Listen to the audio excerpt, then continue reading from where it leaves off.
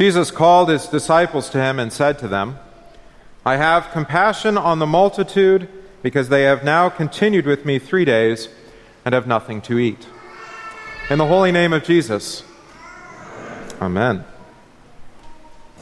What good are all the world's riches if you die apart from faith in Christ? What good is happiness if you lack the joy of sins forgiven and the promised heaven? What good is the removal of your eating disorder or high blood pressure, even cancer or osteoporosis or the heart condition?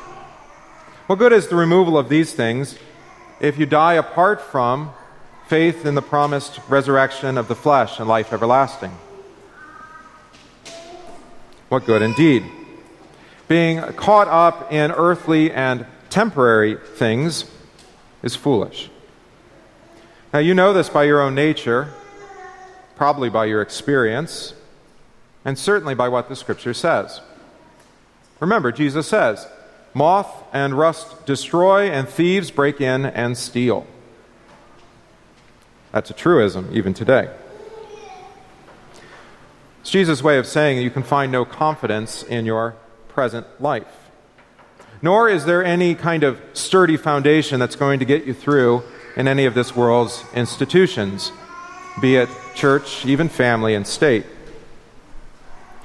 Today, you're prosperous and wealthy, but tomorrow you, or those around you, or the country indeed, could be bankrupt. Today, you might be healthy, and tomorrow, ill. Today, perhaps you're happy and joyful, and tomorrow you might be depressed and sorrowful. Even today, you might be safe, and tomorrow you might have enemies right at your gate.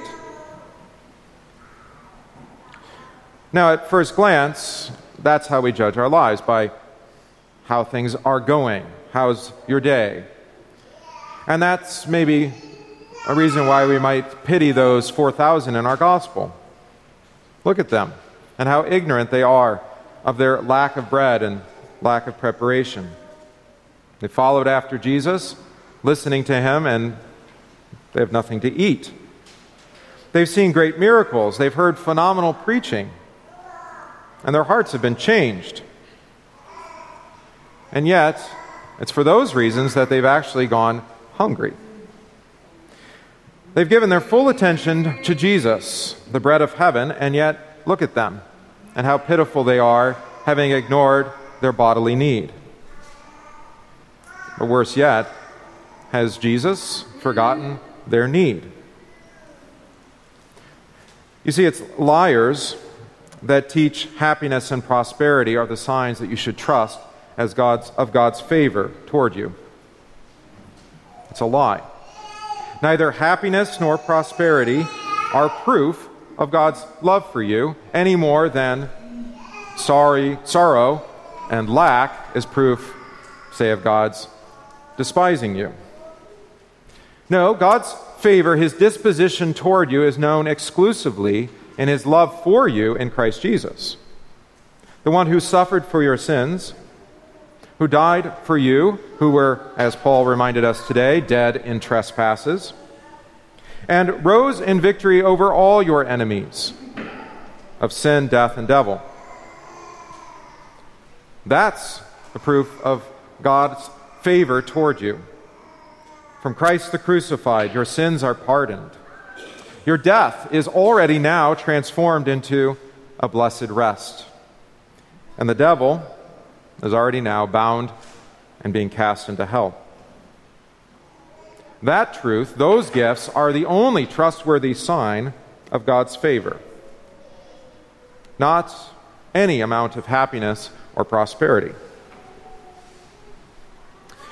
But that doesn't stop us from looking around and continuing to judge, maybe not ourselves according to that standard, but others. We see it goes quite well for some, and maybe not so for you.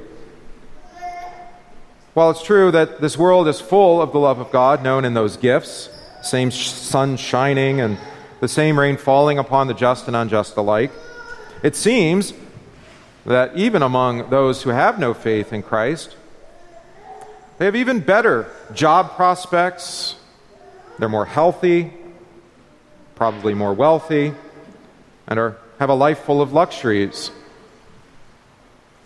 But what does that say about God for you? Nothing. Just as evaluating your life to see whether God is disposed favorably toward you, just as that's delusional, so it is by looking at anyone else to decide, relatively speaking, if God loves you. But look at them and ask if they actually have what is needed and what you have. Rather than envy those who are living apart from Christ, they are the ones to be pitied, most pitied. And you ought to weep and pray for them. And if they are those whom you know, family or friends, make intercession for them. Include them in your prayers that they would hear the gospel and have faith by the Spirit. That He would call them and that He would gather them into this church and enlighten them here with His holy word. And thus give to them the same blessings that you trust in, faith in Christ. So again, ask yourself, why do you worry about earthly bread? Were those 4,000 to be pitied? Not really. Why? Because God, the Holy Trinity, always provides for you. He never forgets you. He never abandons you. He says it repeatedly from Moses on through to Jesus. And actually, this is right where Jesus wants you. Right where the multitudes were. Knowing that Jesus' words are the only things that really matter that day. That's what they truly needed to hear and receive. A food that lasts into eternity. And a cool water that refreshes and ceases to refresh the soul. There's really no need for them to put down roots and try to build a life for themselves. Maybe even set up a tabernacle. Instead, they're doing the right thing. Maybe even forsaking everything and holding fast to Jesus alone, like a barnacle on a ship, never letting go. Riding on His coattails to the cross and resurrection, and thus with Him into resurrection. These multitudes, they know and believe that trust in Jesus is the only thing that matters. A daily life of faith. And then everything else will follow. A mission of love and truth that will actually not necessarily make their lives easier. But most of those multitude would later be oppressed by a tyrannical government. They would be rejected and suffer vitriol from family and friends for their faith in Jesus. And many of them, as a result of this oppression, would then suffer earthly want, not prosperity. Again, they weren't just going to go hungry that day, but because of their faith in Christ, that would continue on into their life. And, according to the world's estimation, that would be the most pitiable thing of all, if it were not for this one fact. Jesus is risen from the dead. They have not forgotten the faith of their fathers. They've not lost their first love. They're holding fast to Him, and they're listening to Him. Therefore, after this, Jesus called His disciples to Him and said to them, I have compassion on the multitude, because they have now continued with me 3 days, and have nothing to eat. So Jesus also does reveal to you today that He and the Father and the Spirit don't forget your body's need. God reserves His gifts for a time, some not to hurt or harm you. He wanted them to continue steadfastly with Him, but notice that He still cares for them. And sometimes this is true. He allows sickness and trial, hunger and thirst, and even temptations to crucify you with your idolatrous love. Love of this earth, love of wealth, love of prosperity and happiness. He casts every idol from its throne that you would love Him and Him alone. He destroys your self-confidence and pride through the difficulties of this life. As the Scripture calls this, it's being humbled. He humbles the proud and exalts the lowly. Thus God sees you and provides for you always, sometimes in sickness, sometimes in health, sometimes with happiness or sometimes with sadness, sometimes with joy or sorrow, and sometimes a little bit of all of it. And don't forget, too, that Christ Jesus knows exactly what it means to be hungry. Remember, he continued steadfastly in the Father's word as he fasted 40 days in the wilderness. He knows what it means to suffer, too, in his body. He was beaten and flogged and marred beyond any recognition, remember. Jesus knows what it means to be alone or forsaken or forgotten, abandoned. Jesus even knows what it means to suffer even to death.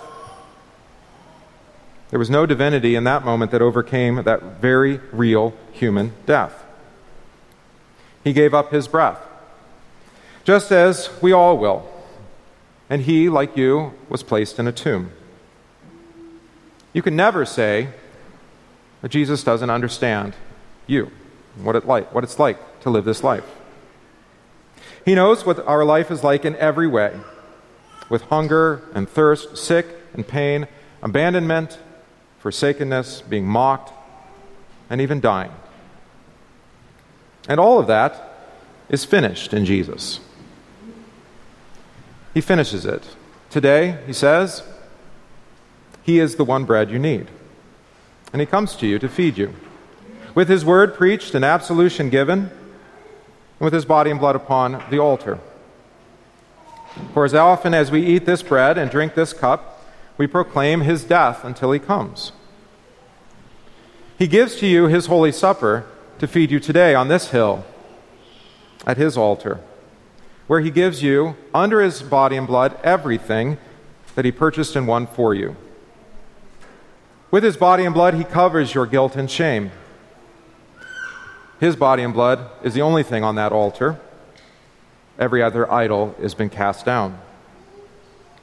He turns your heart away from this world's cares and pleasures to the things that truly matter, faith in him. And he gives to your eyes to see Jesus as you hear his words, given and shed for you for the forgiveness of sins. He remembers you as you remember him. And thus, you know that he has not forgotten you. And he is here to take care of you, even today, as he did those 4,000. He holds fast to you so that you would hold fast to him. Today, Jesus sees your hunger, your thirst for righteousness, and he has compassion on you. His compassion is not merely knowing, but it's his loving doing for you. He sees your hunger and he feeds you. He sees your sickness and he cares for you. He sees your impending death, and he's already transformed that too, to all of that being a restful sleep. Do you see? Everything in this earth is temporary and fleeting. And it's already taken care of, for you and actually for the unjust alike.